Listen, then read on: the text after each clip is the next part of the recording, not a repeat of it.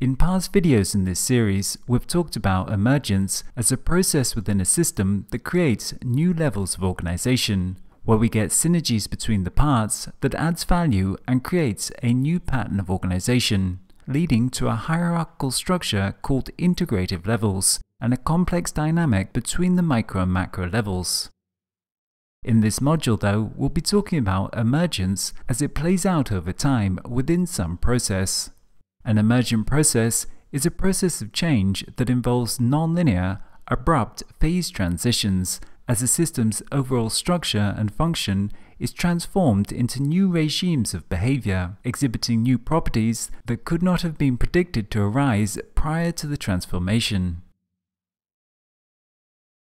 Emergent processes may be contrasted to linear developments of change. With linear systems, the overall behavior of the system is a direct consequence of the interaction between the parts at all times. The macro-level features and behavior can be directly computed from the micro-level elementary parts. Changes in the micro-level create corresponding changes in the macro-level. For example, micro-level changes in the mechanical parts to a car create the macro-level changes in its position. Any future or past states to the system can be understood as some combination of changes within the elementary components. We can, for example, predict far out into the future the occurrence of eclipses because the future state of our solar system is governed by the changes of its elementary parts. We can predict into the future where the planets will be, and this will be similar in quality to previously experienced states in the past. That is to say, nothing qualitatively different would occur. Many of our modeling techniques are based upon this assumption of an absence of emergence, with the whole process of change being the sum of its micro-interactions. For example, within economics, dynamic stochastic general equilibrium models attempt to explain aggregate economic phenomena such as economic growth, business cycles, and the effects of monetary policy as derived from microeconomic phenomena.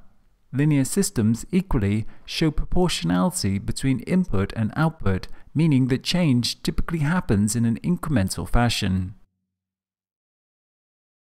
Emergent processes are fundamentally different from these linear processes of change. Systems that involve emergence, that is to say, two different levels of organization, may undergo changes on both different levels, where changes in the macro level are not directly correlated to changes on the micro level. The macro level undergoes its own processes of change that have their own internal structure.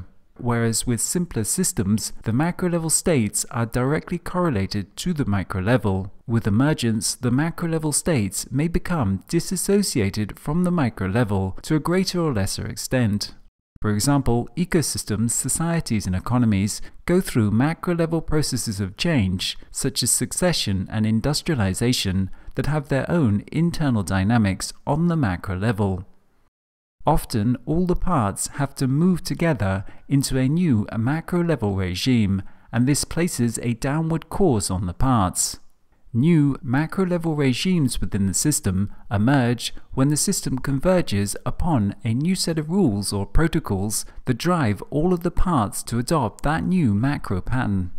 For example, now that we've converged upon digital as the basic format for information encoding, there are strong positive externalities for everyone to use digital as analog becomes increasingly less compatible. Thus we get a rapid change from analog to digital and a macro-level regime shift. This shift can happen very fast because of positive externalities, creating positive feedback that drives rapid change across the system. In this way, new macro regimes can rapidly emerge within whole economies, societies, or technology infrastructure, shifting to a new pattern of organization that would have been difficult to predict beforehand. This period of major, rapid, macro-level change may be called a phase transition. A phase transition is an emergent process of change between different overall states of organization in a system. Phase transitions may be understood as rapid, abrupt transformations in the overall macro state to the system that is triggered by some small change within an input variable. Thus, whereas with linear change, the macro level changes somewhat proportionately in accordance with the changes in the input values. With emergent processes, this is not so. During this process of development, there are critical stages, either side of which its macro structure takes a very different overall makeup, given only a small change in the controlling variables. The simplest example of this is the different phases that water takes as it goes from gas to liquid to solid ice. In the case of the transition from liquid to steam, as temperature increases, this transition happens abruptly when the system approaches the critical value of 100 degrees centigrade. In phase transitions, such as the spontaneous magnetization in ferromagnetism, relations of long-range order emerge in a system under special conditions. Unlike linear changes, which are largely accountable by statistical averages over the microproperties, these phase transitions are the result of the parts working synergistically in a synchronized fashion, where unique properties emerge for the whole system that are not such simple averages. The nature of the phase of the system cannot be related to the microscopic nature of the basic elements composing the system. Thus, phase transition processes typically do not require that we understand the micromechanisms upon which they rest. It is sufficed to take the system as a whole, and from this we can infer the general phase transition behavior as a similar macro-level dynamic to that which occurs in all emergent processes. As such, system properties do not require derivation from micro-level dynamics. They can be said to be emergent. When a system undergoes a phase transition, its micro-components get rapidly reconfigured into a qualitatively different macro structure. However, the properties of the components themselves remain relatively unchanged. Prior and post-macro states correspond to roughly the same configuration of microstates. That is to say, phase transitions involve a restructuring of the system on the macro level, with only a limited change in the properties of the parts and other local conditions. This emergent process that engenders phase transitions can be seen in a wide range of systems, including physical, biological, and social systems. One example of this might be the outbreak of ethnic violence. The phenomenon of ethnic violence can be seen as a phase transition from a mixed but non-aggressive population of individuals to occasional, abrupt outbursts of widespread conflict.